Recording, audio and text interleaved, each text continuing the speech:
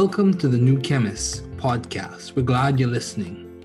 Feel free to download this podcast on Spotify, Google Podcasts, and Apple Podcasts. Here on the New Chemist, we discuss chemistry, which simply put is the science of change, as well as the other sciences, careers, community, research, and COVID-19.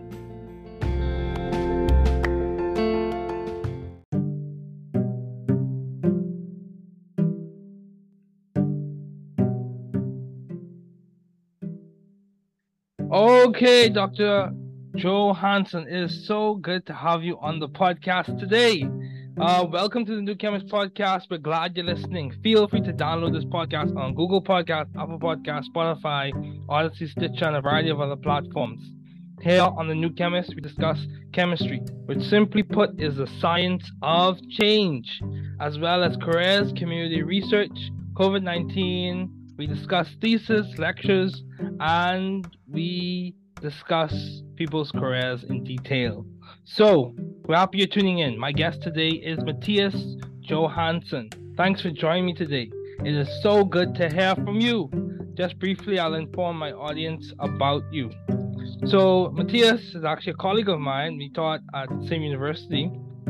During my first time teaching, I got the opportunity to meet Mattias at the University of Bahamas. But Mattias is currently the assistant professor for small island sustainability at the University of the Bahamas, a field station coordinator with the University of Bahamas. He has served in roles such as an assistant professor with the biology department at the University of North Georgia in Gainesville. He has served as a research associate. And he also has his PhD in fisheries sciences with a specialty in genetics from Oregon State University, a Master of Science in Biology, a Bachelor of Science in Biology with marine emphasis. So Mattias is a very established, a very accomplished colleague of mine. So it's a pleasure to have him on the podcast today.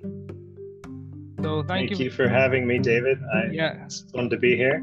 Yeah. So, Mattias, as we get started, what have been your long-standing interests in the field of science? Well, my interests have really shifted kind of as I've learned more about the field, but the kind of through line that runs through it is genetics. I've been interested in genetics for a really long time, but when I was in high school and realized I wanted to do biology, I probably didn't really know what genetics was, but I discovered it as a real interest and as a love in college at Western Washington University. And my first kind of job in genetics, I don't remember if I was paid or if I was volunteer, to be honest, but I actually tutored other students in genetics at the invitation of my genetics professor. And since then, it's kind of been the thing that I've done in every kind of research role that I've had. Mostly it's been population genetics, which is kind of where we use genetic information extracted from individuals to understand the movement of populations or the connectivity between populations. But I've also done bits of stuff with genomics and identifying microbes and things like that. So a little bit of various. The nice thing about doing genetic work is that it doesn't really matter what the organism is. Once you get them back to the lab, you extract DNA from a little tissue sample, and the work from that point forward is more or less the same. So it's a very versatile set of tools as well, which is part of what excites me about it. Oh, wow, that's good. So, for what I've seen so far in terms of genetics, it seems like genomics is like a hot topic, genomics, lipidomics, all those things, especially genomics. So what's your take on the introduction of genomic ideas or genomic concepts to undergrads? What's your take on that? How useful do you think that is? Or a little bit too detailed for them? What do you think? No, I think it's really useful for students to know kind of that science is a developing field. We should be pointing out to students where the cutting edge is and giving them the opportunity to kind of work there as much as we can in the undergrad situation. Mm-hmm. Genomics is a beautiful, it's a beautiful tool for teaching undergraduates in that there are lots and lots of genomic resources. There's lots of genetic information available online for nothing. It's generally a requirement of publication that you make your data available publicly. And so anybody can go to, for example, the NCBI webpage and just find data on their organism of interest. And then we can use the tools, many of the tools that are developed for doing genomic analysis or genetic analysis generally are developed by other researchers to solve a problem. And if I build a tool to solve a problem that I have, why not make it available? In general, in science, nobody's out to make any money. So that's why we're scientists and not business people. So people make the tools available online, again, for nothing or for very nominal costs. So those are things we can have students download, and we can do very powerful genetic analyses with basically free resources. And, we can take students almost right out to the edge of at least the data analysis. The lab piece is a little trickier because resources, lab equipment is very expensive, and lab consumables cost money as well. They tend not to be very cheap either. So it's hard to do a lot, in the lab with classes. Although, many universities do introduce their students to very advanced genetic techniques in basic biology courses. So something we're working up to at the University of the Bahamas right now. At least UB North, we don't have those resources available to us just yet. Yeah, I agree. So how do you maintain view of the bigger picture in your career and in your life in general? So how do you keep perspective? How do you stay optimistic? How do you stay hopeful when you face like challenges in your work or challenges in your personal life? What perspective allows you to maintain view of a big picture? I mean, I guess I feel like I'm very lucky. I've been very lucky to this point, and I guess I don't expect that to change somehow. But I certainly, I don't know if I have a sort of overarching vision. I have kind of a philosophy of how I approach my job, and it's very service focused. I want to do the best I can when I prep a course, when I write a reference letter for a student, when I write a paper. I want it to be the best it can possibly be. And that is the through line, I would say, that kind of goes, carries my professional life forward. I mean, there are certainly challenges. There are always difficulties, and there are always things that kind of knock you off course. But the reality is, I've tended always to land on my feet, or I feel like I've always landed on my feet. I graduated with my PhD kind of right into the tail end of the 2008 economic disaster. And that meant that jobs were hard to come by. So I ended up being a postdoc for much longer than I would have preferred. But I had really interesting opportunities and, learned a lot through that path. And I eventually found a job that I enjoyed very much. And then I found a job that, offered a bit more in terms of being, in the environment and actually being a marine scientist here at the University of the Bahamas. And as part of that job, I've also sort of discovered additional opportunities. There's lots of opportunity because there's lots of need, especially the university, the North Campus, UB North, was destroyed by Hurricane Dorian. And, as a result, we've got challenges, which means we have opportunities. And of course, coming through the pandemic, we've all sort of dealt with those challenges, but you can kind of turn that on its side, look at it a particular way, and you can see that, we can be teaching students very far away. We can be doing really cool stuff with virtual learning. It doesn't replace, certainly it doesn't replace the field, like the important parts of being in the field, but also we've had the opportunity to develop partnerships with various other agencies, both here in the Bahamas and outside the Bahamas, that I think are going to lead to some really cool stuff. So I generally just tend to be really optimistic, and that tends to carry me along. Good. Yeah, I completely agree. Yeah, it's good to be optimistic or hopefully realistic.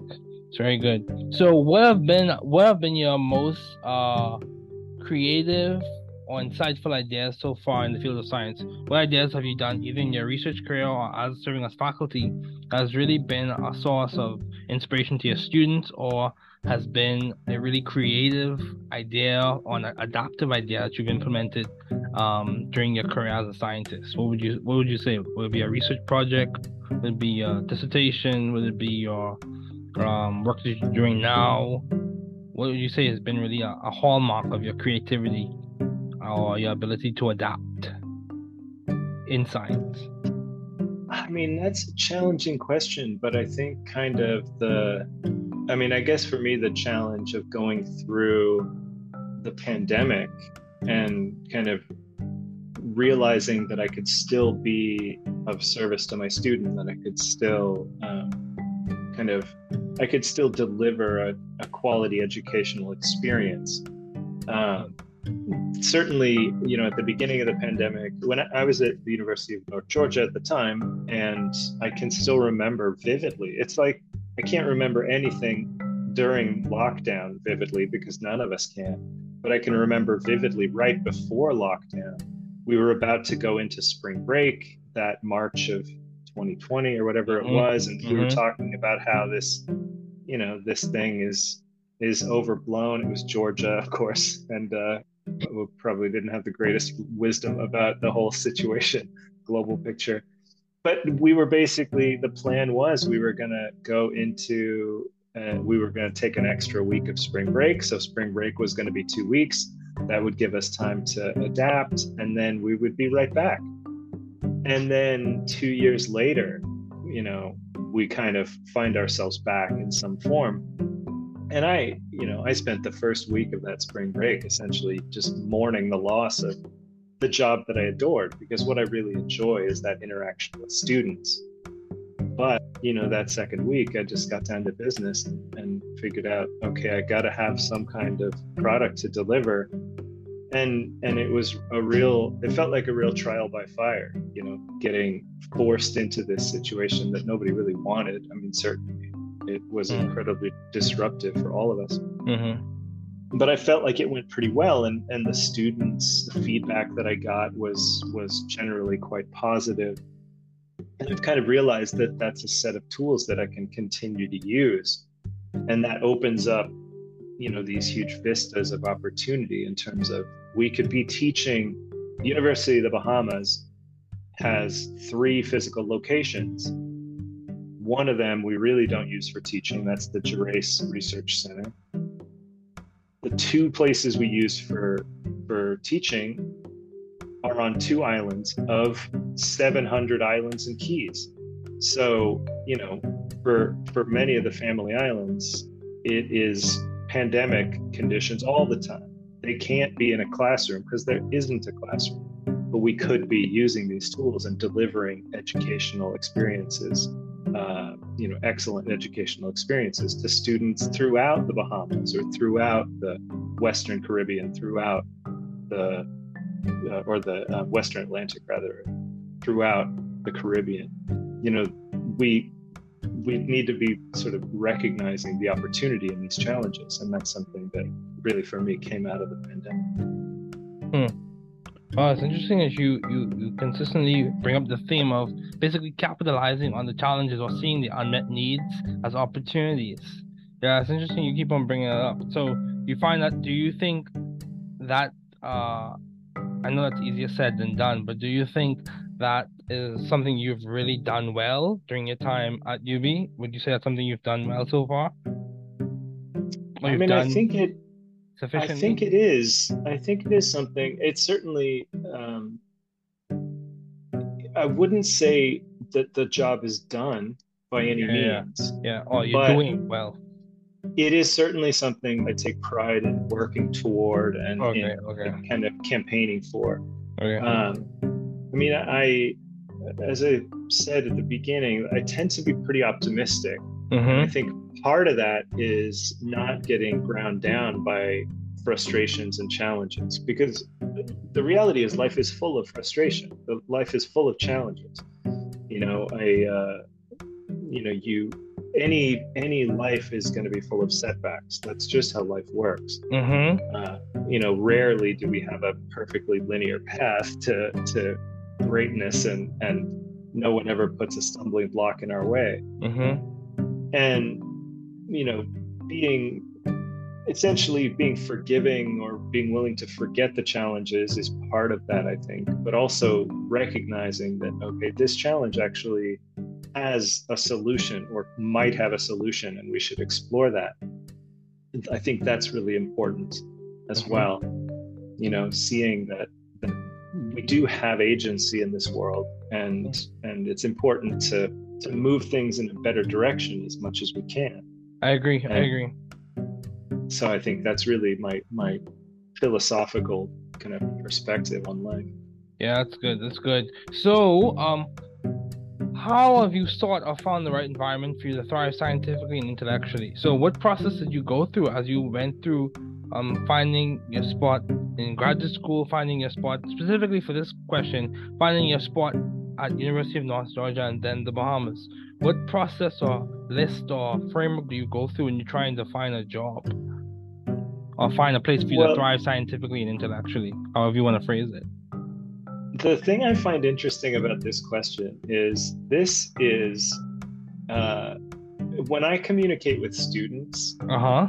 this is one of those things I really try to communicate that I don't think they can absorb very well, Okay. because students have this perspective that we essentially, as professionals in our field, whether we're scientists or whether we're doctors or whatever it is, we basically woke up one morning with a plan, and then we point by point went through the plan and arrived today in wherever we are. Oh man, that's But funny. That's funny. That's funny. Yeah. my Yeah. experience has absolutely been a random walk. Okay. I have Brownian motion. yeah. So I got out of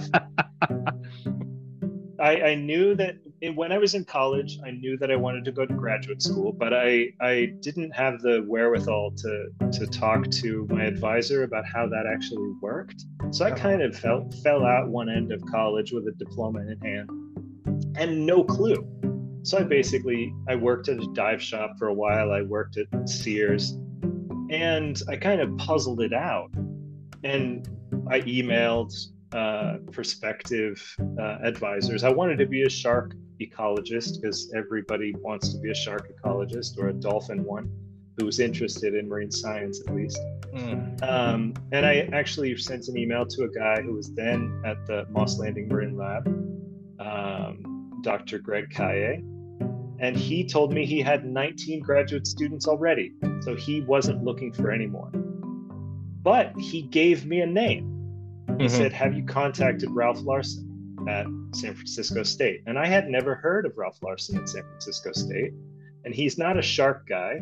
He's now retired, but he was a very effective teacher and a very productive rockfish, the genus Sebastes, which is a very speciose genus of fishes on the west coast of North America.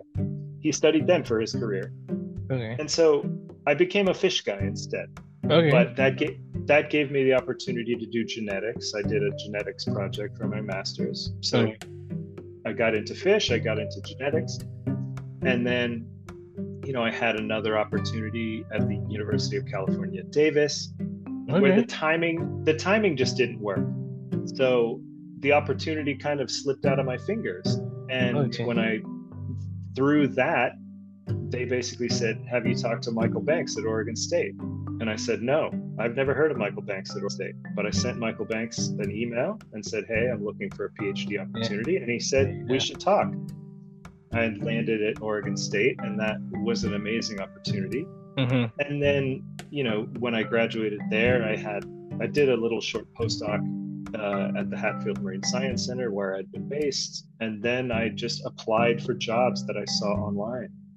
And I ended up in Milwaukee at the University of Wisconsin at Milwaukee, working in for a guy named Felipe Alberto doing population genetic work on giant kelp, and I learned to use R, and that was a valuable tool going forward. And then I ended up getting a postdoc position at the University of Windsor at the Great Lakes Institute for Environmental Research, or GLEAR.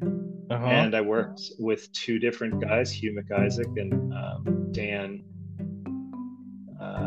And what's Dan's last name? I can't remember Dan's last name. That's all right. So I worked with two guys, and I actually got into the field of invasive species ecology. So I've kind of combined all these different things as I've gone along. And so now I would consider myself an invasive species ecologist as well as a population geneticist. And then when I was looking, all the while as I'm doing postdocs, I'm applying for jobs for faculty positions. And, the offer that came through was from the University of North Georgia.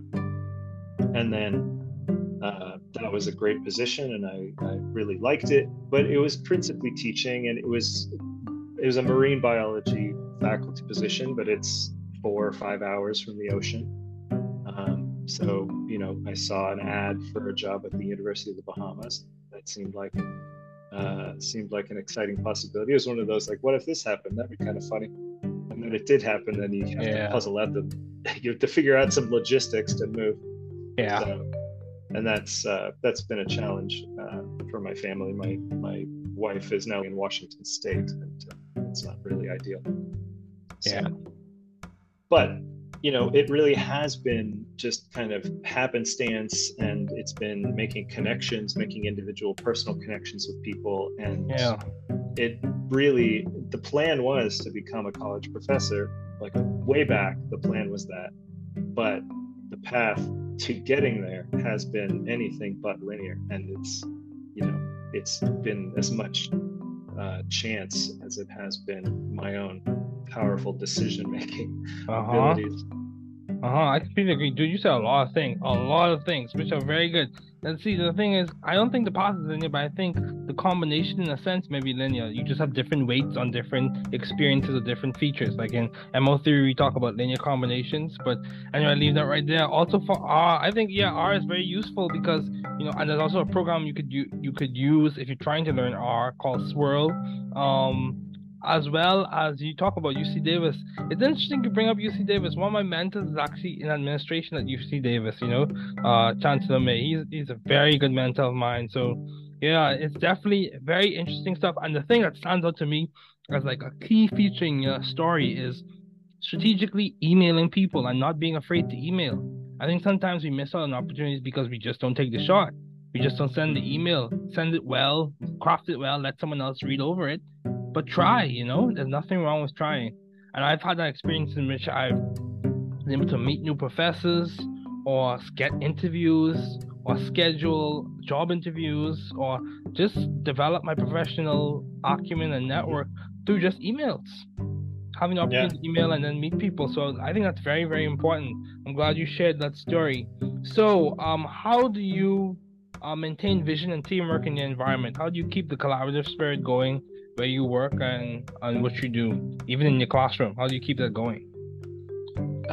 In the classroom, it's a bigger challenge than otherwise. Undergraduates are, by their nature, shy and retiring somehow. I don't know. They're young enough that they still care what other people think. I think arriving in my mid-40s has been the principal blessing of getting older, is that you lose interest in what other people think. Because my students are they just don't want to put their head above the parapet. I require students to work together, of course. That's the main piece of leverage that we have as faculty members. But in my field, or in my job, I reach out to colleagues and, I make sure that people know what I'm up to and what I'm interested in. But another powerful tool is I basically don't say no to things. I don't say no when people ask me to help with something. And that opens up opportunities too.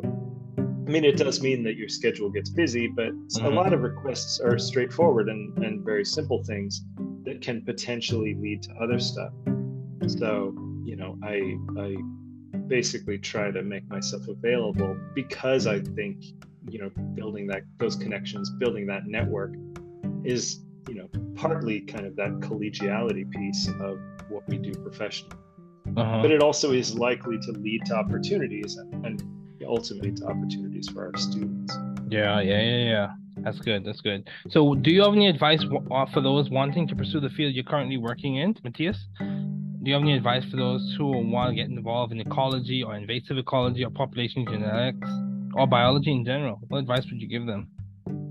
I mean, I guess your studies are super important. That's the first thing. Making sure that if you want to be successful in the field, you have to give it the time that it deserves. And a lot of our students, unfortunately, work. They have to contribute at home, or maybe they live on their own or whatever. But that definitely makes it much more challenging. So hopefully being able to focus helps.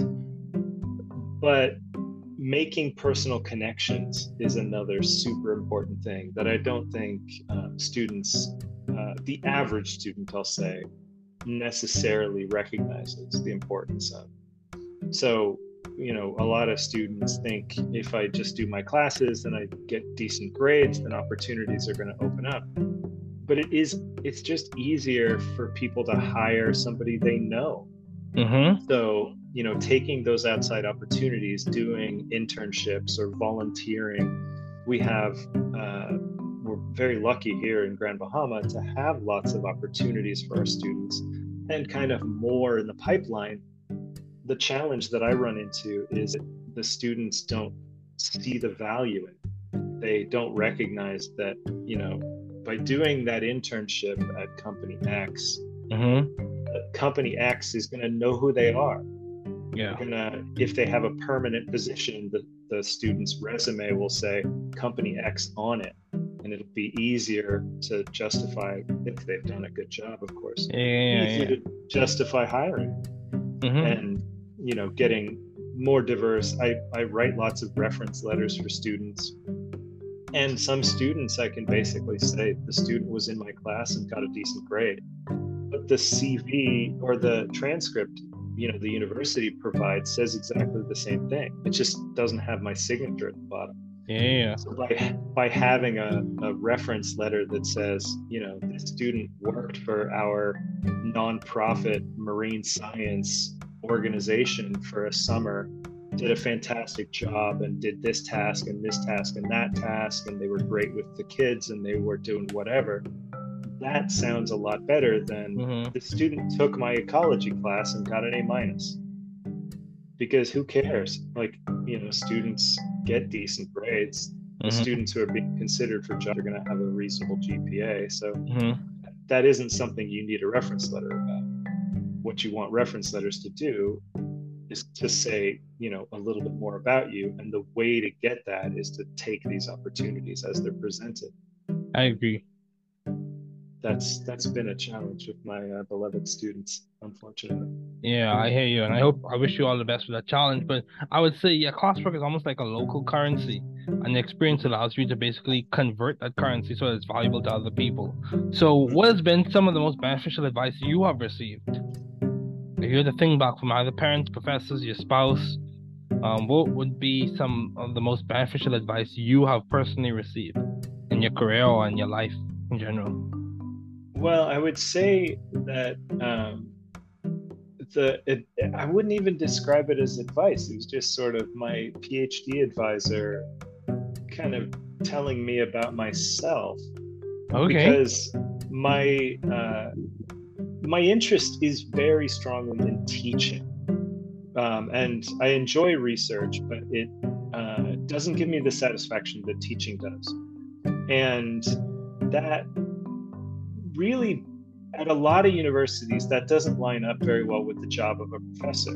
So at a lot of universities, these heavily research intensive universities, the job of a professor is to do research and secondarily to teach.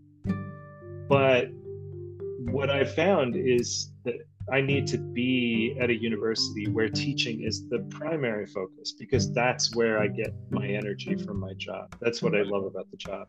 Okay. And that really was something that my PhD advisor, Michael Banks, pointed out to me, that you clearly love teaching, and here, this is the kind of job, you're in the kind of job you should have. So, that was really valuable to me. And I think it kind of boils down to the adage, know thyself. I think people often are they think everybody else is paying really close attention to them, I think. And the reality is everybody, like we all are, everybody's navel gazing. They're just thinking about themselves. They think everyone else is thinking about them, but everyone else is thinking about themselves, just like all of us do. So you can't try to achieve your goals to satisfy others. You have to try to achieve your goals to satisfy yourself, and that really means you need to know what you want. And that can be hard to do, but I certainly encourage students to think about what their needs are, what their wants are, what their desires are. I talked to a student in my office several years ago who wasn't doing well in my class, and I had meetings with all my introductory biology students who were doing poorly in the class. And he said he wasn't interested in college. He wanted to do a trade. And I was impressed that he knew that. I was impressed that he told me that, because I don't need him to stay in my class if he's not going to be happy with the path. He was in college for someone else. He was in college because his parents said, well, give it a try. But what he wanted to do didn't follow that path. So I basically said, I really appreciate your honesty, and, I wish you luck on your path. I think it's fantastic that you know what you want, because so few people do. And, he didn't do very well in the class, and he dropped out of college, as far as I know, and hopefully gone on to a career as an electrician or whatever it was he wanted to do. I don't exactly know. But I was just impressed with his self-knowledge. Yeah, self-awareness. Yeah, that's good. That's good. But thanks, Mattias, for joining me today. It was so good to have you on as a guest.